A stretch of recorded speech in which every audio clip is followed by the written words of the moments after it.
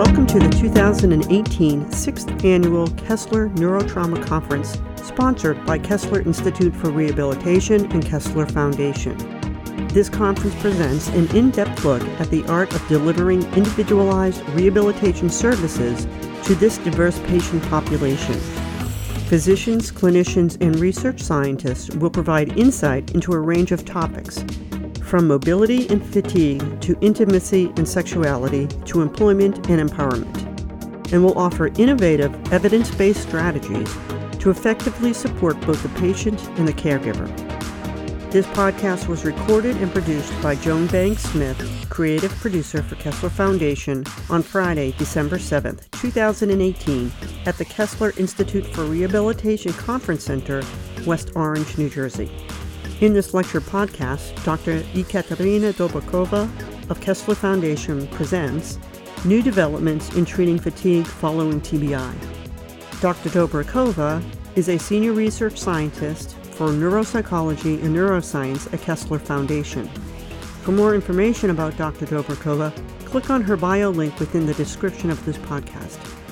To listen to more conference podcasts, information about Kessler Institute for Rehabilitation or Kessler Foundation, check out the links within the description of this podcast. Like us on Facebook, follow us on Instagram, listen to us on SoundCloud, and tweet with us on Twitter. Our speaker for 2:30 is Ekaterina Dobrokova. So Dr. Dobrokova is a research scientist at the Kessler Foundation. Her topic is new developments in treating fatigue following TBI. Thank you. Good afternoon, everyone. So today I will talk to you about some of my research, and so my research includes work using functional magnetic resonance imaging. So it is quite basic, but I'm going to try and relate it to practice and rehabilitation in large strokes, basically. Okay, so we will talk about new developments in treating fatigue following traumatic brain injury. So let me just start by explaining what is meant by fatigue. And when I'm talking about fatigue, I'm mostly talking about cognitive fatigue. And in their seminal paper, Chaudhuri and Bihan, back in 2000, defined fatigue as difficulty in initiating and sustaining voluntary mental tasks. So fatigue occurs in a lot of clinical populations. Individuals with multiple sclerosis experience fatigue, as well as individuals who go through cancer treatment. And also there is chronic fatigue syndrome, which is basically defined by persistent fatigue that does not go away. And also individuals who have stroke and Parkinson's disease also experience fatigue. In terms of traumatic brain injury, up to 75% of individuals with traumatic brain injury report experiencing fatigue. So the common symptoms of fatigue and consequences, of course, include exhaustion and overall lack of energy. And also, individuals who have fatigue say that it is not, sleep does not really help them. So when you and I are fatigued, we go to sleep and we usually wake up rested. However, people who have fatigue persistently and a neurological diagnosis, including individuals with traumatic brain injury, say that sleep does not really help them. So, of course, fatigue negatively affects quality of life. It has also been shown to negatively affect rehabilitation gains, and it has been shown to be associated with disability. So here's how patients describe fatigue, and this is a slide that I adapted from Marcia Finlayson, who is an occupational therapist in Queen's University of Canada. People say the following: I feel like my world is shrinking. I have only so much energy during the day. The enjoyable things go to the bottom of the list. After the chores, I don't have any more energy. It's discouraging. It's debilitating, frustrating, and scary. It's a constant heaviness, like walking in cement. It is constant tiredness. I wake up tired. I go to bed tired. I'm tired all the time. So fatigue being so common, of course, the next question is, how do we measure it? And fatigue is mostly measured by self-report. So there are a lot of measures, and most of the measures are questionnaires. And even these questionnaires can be subdivided onto categories. So there are measures that measure trait fatigue. And these are basically paper and pencil questionnaires, one of the most common ones used in research and that we use at Kessler Foundation very often in fatigue research is the fatigue severity scale. So that's basically a questionnaire that asks participants to rate certain statements on a scale from 1 to 7, and people have to think back how, for example, their motivation or physical activities were impacted by fatigue during the last week. Also, there is a modified fatigue impact scale. So this is a measure that asks people to think back to the past 4 weeks, so way back. That questionnaire has subscales that asks people to identify statements about how fatigue impacted cognitive activities, how fatigue impacted physical activities, and then there is also a subscale that evaluates psychosocial domains. And also there is a state fatigue measure. So basically, the visual analog scale of fatigue is simply a rating scale that can vary from, let's say, from 1 to 7, 0 to 10, or even 0 to 100. But what's interesting about and differentiates it from the other fatigue measures, the trait fatigue measures, is that the visual analog scale usually asks how a person, or the degree to which a person is fatigued in the current moment. Okay, so we know how we measure it. How do we treat fatigue? So far, researchers can't agree on an effective behavioral treatment, but medical doctors do prescribe medication off-label to treat fatigue. And these medications fall in the category of dopamine agonists. So these types of medication, they increase the amount of the neurotransmitter dopamine in the brain. And there are quite a lot of research studies, clinical trials, and some of them are double-blind randomized clinical trials that showed these types of medication, the dopamine agonists, being effective in treating fatigue in cancer patients, in patients with chronic fatigue syndrome, Parkinson's disease, and traumatic brain injury. So, okay, we know that these types of medications have been shown to help individuals with traumatic brain injury. So does this mean that there is an imbalance of dopamine after traumatic brain injury? Bales and others recently showed that indeed there might be an imbalance after TBI, specifically during the acute stage of traumatic brain injury. There is some evidence suggesting that there is increased dopamine tone in the brain. So there is more dopamine in the brain during the acute stage of the TBI. However, during the chronic stage of traumatic brain injury, there seems to be reduced levels of dopamine in the brain. Okay, so dopamine, a neurotransmitter, we also know how it is synthesized and the brain pathway that this neurotransmitter goes through. So basically the neurotransmitter dopamine is synthesized in the ventral tegmental area that you can see here at the bottom of, basically in the brainstem. It is also synthesized in the substantia nigra pars compacta, another subcortical region. And then it projects to the striatum or nucleus accumbens, which is basically a ventral striatum. And after that, it goes to cortical areas. And as indicated on the slide, this is often called a dopamine pathway or a reward pathway. So we know that the medication, the dopamine agonists, influences this pathway. But the question is whether we can actually try and influence this pathway without the medication. Because of course medication has side effects, and there can be also issues with adherence.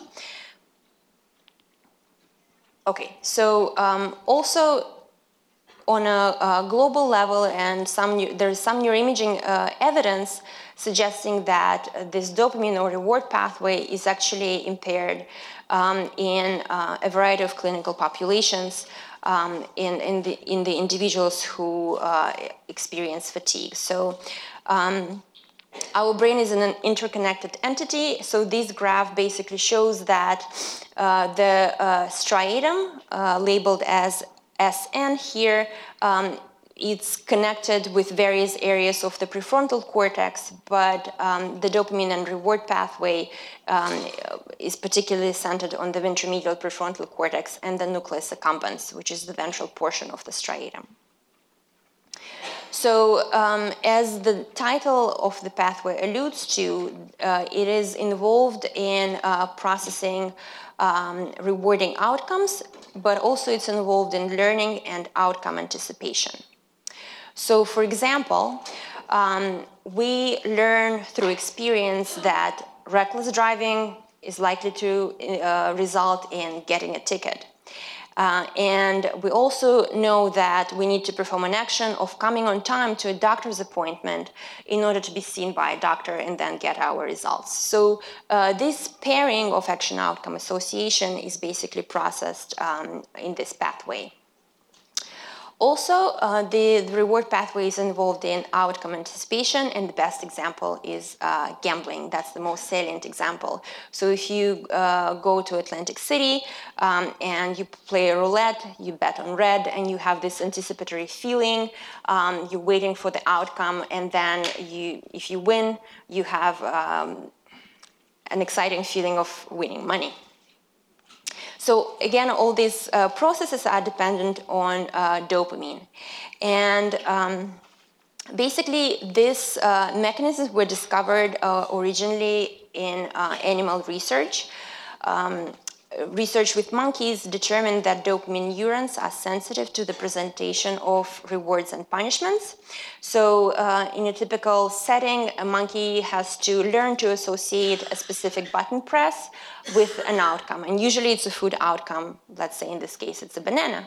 So when a monkey presses a left button and receives a banana, we see an increase of dopamine neurons. Here, and there is increase of neuronal firing and release of dopamine. However, when a monkey is expecting an outcome, but this outcome is not presented to the animal, so no reward, no banana, then the dopamine neurons don't fire, and there is no release of dopamine. So human neuroimaging findings support that this is basically that this is the mechanism. There is a lot of research using functional MRI, indicating that the reward pathway is sensitive to the presentation of rewards and punishments. Studies that use positron emission tomography indicate that indeed there is dopamine release in humans during reward presentation. And also studies that combine pharmacology and functional neuroimaging show that medications, the dopamine agonist medications that reduce fatigue, also increase reward-seeking behavior and enhance the activation of the reward pathway. Okay, so to summarize what we know so far, we know that up to 75% of individuals with TBI experience fatigue. And also we know that there is a dopamine imbalance such that during the acute stages of TBI, there is an increase in dopamine tone, but during the chronic stage of TBI, there are reduced levels of dopamine. And we also know that reward presentation leads to dopamine increase in the brain and activates the reward pathway. So the question that I wanted to answer in my research is whether we can reduce fatigue through the use of rewards in individuals with traumatic brain injury who report fatigue. So to answer this question, we recruited 21 individuals with traumatic brain injury and 24 healthy individuals. There were no differences in age, education, or gender. And our participants with traumatic brain injury were on average at least 10 years post-injury. And the severity differed. We had 1 person with mild traumatic brain injury, 9 with moderate, and 11 persons with severe TBI. So during the experiment, participants performed a card guessing task. This is a task that has been validated in healthy individuals and in pediatric populations. And basically, it stimulates goal achievement. So the goal during the task, think back to the roulette example, is the goal is basically to win a monetary bonus. So at the beginning of the experiment, participants were told that they are endowed with money. Basically, they were given $50, and they were told that they can win a bonus during the experiment. So participants were presented with 2 conditions. So the reward condition, during which they were able to gamble and had to try and win a bonus. And then during the control condition, they were not presented with this opportunity. And I will talk more about what participants were presented with at each stage of the task.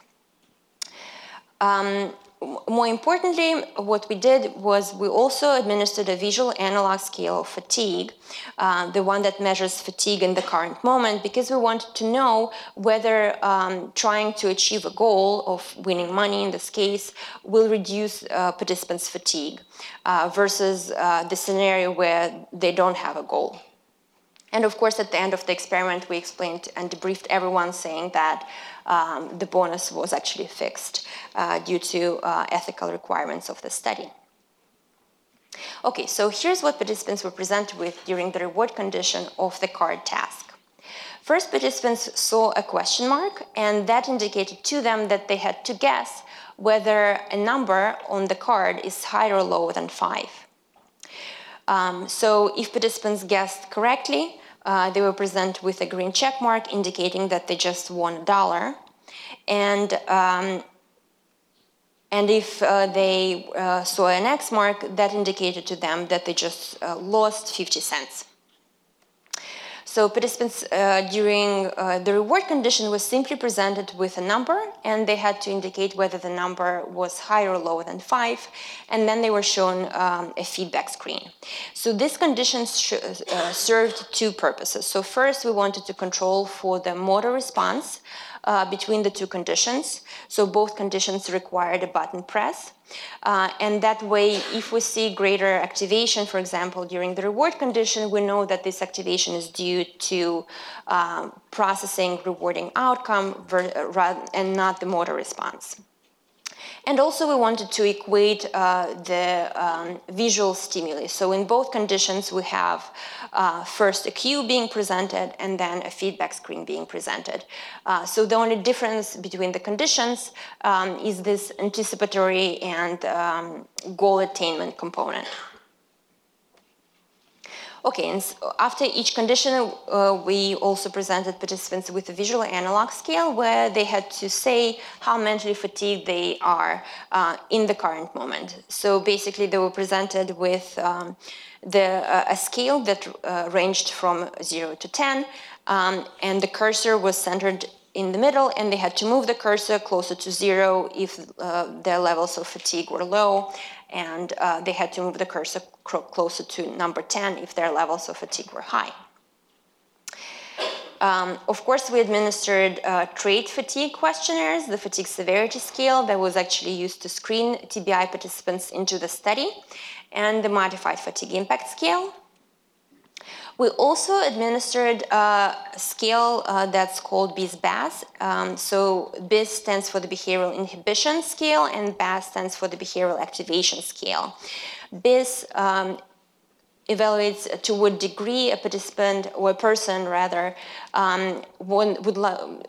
wants to move away from goals, so the aversive behavior, and to a degree a person doesn't want to see punishing outcomes. And BAS, the behavioral activation scale, looks and evaluates to a degree someone wants to move towards goals. So basically the degree how driven a person is and how the person wants to seek rewards. And also, there was a post-task questionnaire where we asked participants about their feelings they experienced during seeing a reward and winning money, and how they felt when they lost money. Okay, so now I will show you some results. On the questionnaires, on the post-task questionnaire, most of our participants said that correctly guessing a card was rewarding and pleasant, while incorrectly guessing the card was upsetting to them. So basically, our manipulation worked. And also we observed a negative association between trait fatigue and motivational tendencies. So participants who scored high on the fatigue severity scale and the modified fatigue impact scale also scored lower on the BAS subscale. So if fatigue is high, a person is not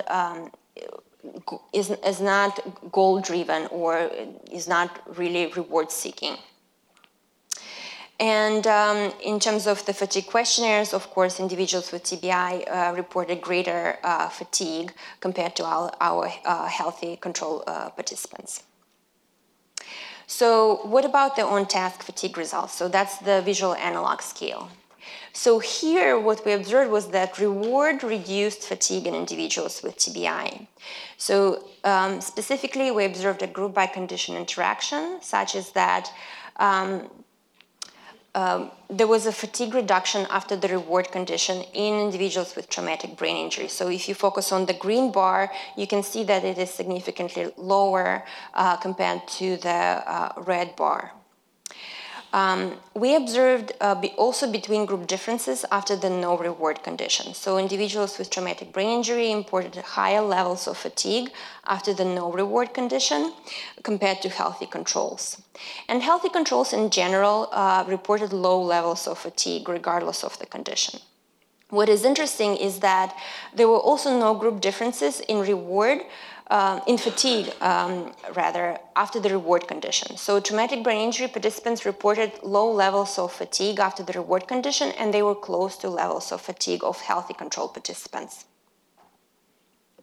Okay, so in terms of the fMRI results, we specifically looked at the reward pathway activation, comparing activation in TBI participants and healthy control participants. And we looked at the activation during outcome presentation of the reward and the no reward condition. So when participants were presented with a feedback screen where they during the time period where they found out whether they won $1 or lost 50 cents, and that was compared to just the feedback screen of the no reward condition. So here we observed greater activation of the reward pathway after the reward condition. I apologize, during the reward condition versus the no reward conditions in both groups, so both in healthy control and traumatic brain injury participants. Okay, so to summarize, we observed reward pathway activation in individuals with traumatic brain injury and healthy controlled participants, but only in individuals with traumatic brain injury. This was associated with reduced levels of fatigue during the reward condition. And these findings are actually replicated because we show similar findings in individuals with multiple sclerosis who also report high levels of fatigue. So again, we observed activation of the striatum and regions of the reward pathway, and in our MS and healthy control sample, both groups reported lower levels of fatigue after the reward condition. So these findings might suggest the potential non-pharmacological manipulation of the reward pathway to reduce fatigue. So it seems that engaging in a motivating task can lead to fatigue reduction regardless of the clinical population. So of course, the obvious limitations of the study is that it's ecological validity can be a bit better. Unfortunately, monetary rewards is not something that we often experience during our daily life. We only wish there was winning lottery every day, but and of course, monetary rewards is not something we encounter during rehabilitation. So how is this relevant to rehabilitation? And what these findings might mean for rehabilitation? Well, there are different types of rewards. There are extrinsic rewards and there are intrinsic rewards. And the extrinsic rewards, I already touched upon them. It's food rewards, usually used in animal research and also in human basic research. Of course, there are monetary rewards, and those rewards are very objective and they can be measured. So we know that a $1 reward is less than $5. So money and food are very salient motivators for most people. However, there are also intrinsic rewards, and those rewards include praise and performance-related feedback. These types of rewards are more subjective compared to extrinsic rewards, so someone might take praise really to heart while other people might not care as much about it. So it's more tricky, but these types of rewards are more common during rehabilitation and daily life. The important thing is that these types of rewards engage the same brain region, so the same neural network. As I mentioned, these are the rewards that we usually encounter and give during rehabilitation. So during motor rehabilitation, feedback and instructions are required before an action becomes automatic. Feedback performance-related feedback is basically an important component of cognitive training. So in terms of implications, it's all about outcome value and how can we deliver feedback or those intrinsic rewards so that an activity is less fatiguing. And this is something that Grant and Ponsford touched upon in their recent paper, saying that we need to try and make rehabilitation as much patient-centered as possible. And when it is patient-centered, patients are able to derive most benefit. And patients' performance improves more on when they are able to reach outcomes that they set for themselves compared to outcomes that are being set by therapists. So an interesting example that emphasizes how it's all about value in a study by Malhotra and others with stroke patients, they showed that during a cancellation task, patients with stroke were able to cancel or recognize more targets when there was a reward associated with task performance versus on a standard cancellation task.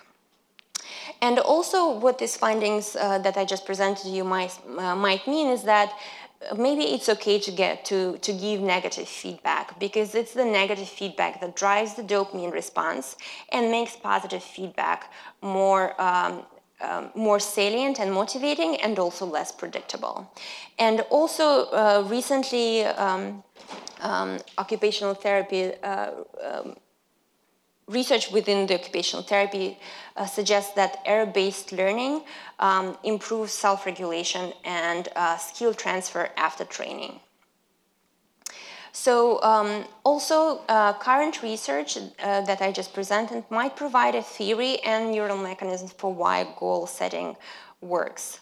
In their recent review paper and meta-analysis, Livek and others showed that goal setting is beneficial for self-efficacy and feeling of personal control, and also individuals report better emotional status and health-related quality of life. So going back to fatigue, there is one fatigue self-management program for teleconference delivery. So that is a program that was developed by Marcie Finlayson from the Queen's University in Canada. And it's an adaptation of a program called Managing Fatigue, where individuals had to gather in groups. So this is Marcia Finlayson. She adapted that to be a teleconference delivery program. And basically, it's a six-week group-based intervention that involves weekly 70-minute teleconference calls facilitated by a licensed occupational therapist who is trained on the intervention. And this intervention basically teaches fatigue management strategies and utilizes goal setting during final intervention sessions. They showed that this intervention is successful at reducing fatigue and also leads to improved fatigue management and training on setting realistic goals. So this intervention has been administered in multiple sclerosis, but for the future directions in fatigue research here at Kessler Foundation, we want to try and implement the functional magnetic resonance imaging before and after the fatigue self-management program in individuals with traumatic brain injury and multiple sclerosis, and also examine how effort impacts fatigue and how we value outcomes during goal attainment, again, both in traumatic brain injury and multiple sclerosis. Okay, and on that note, I would like to finish the presentation and thank everyone who helped with the research. In your handouts or the presentation that's available online, there is also bibliography where you can pull the articles that you're specifically interested in. Thank you. To listen to more conference podcasts, information about Kessler Institute for Rehabilitation or Kessler Foundation, check out the links within the description of this podcast. Like us on Facebook, follow us on Instagram, listen to us on SoundCloud, and tweet with us on Twitter.